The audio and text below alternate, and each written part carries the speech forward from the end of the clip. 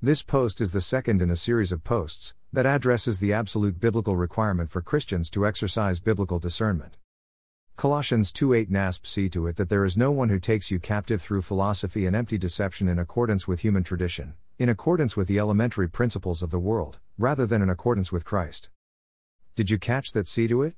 Those are the same words that Jesus used in Matthew 24:3-5, and the same inference to you and I, as believers in Christ, applies.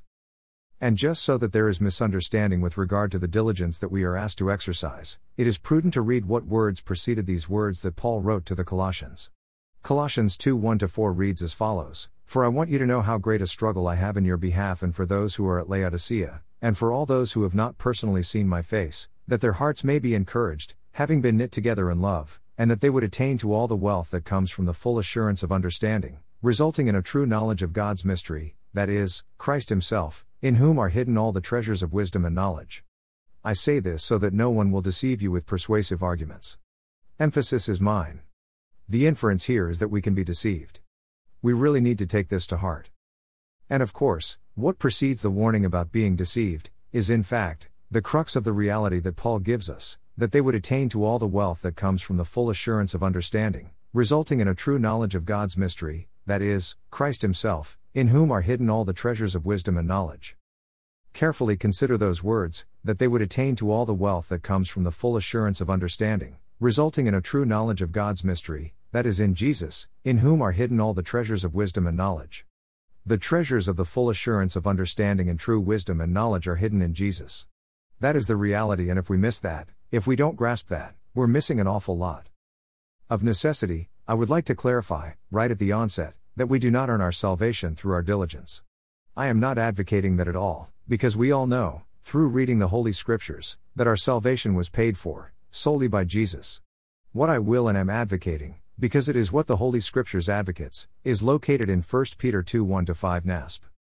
Therefore, rid yourselves of all malice and all deceit and hypocrisy and envy and all slander, and like newborn babies, long for the pure milk of the word, so that by it you may grow in respect to salvation, if you have tasted the kindness of the Lord.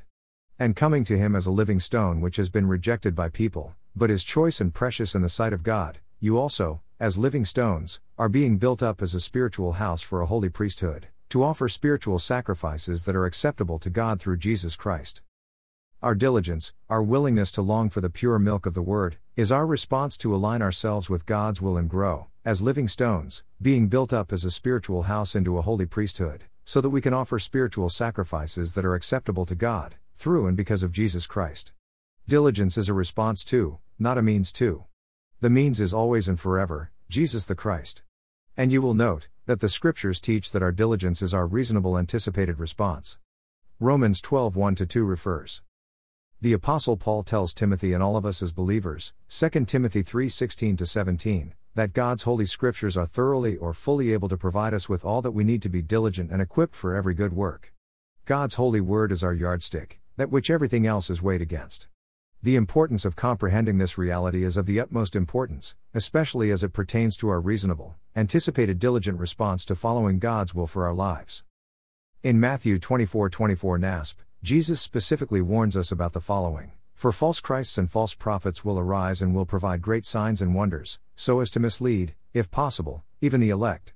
Notice what Jesus warns us all of: false Christs, false prophets, great signs and wonders that do not originate from God, so convincing that they could, if possible, convince even the elect. That is heavy, necessitating the requirement for, and exercise of, biblical discernment, and this is the reason for this series. More to follow. Worthy is the Lamb. Blessings.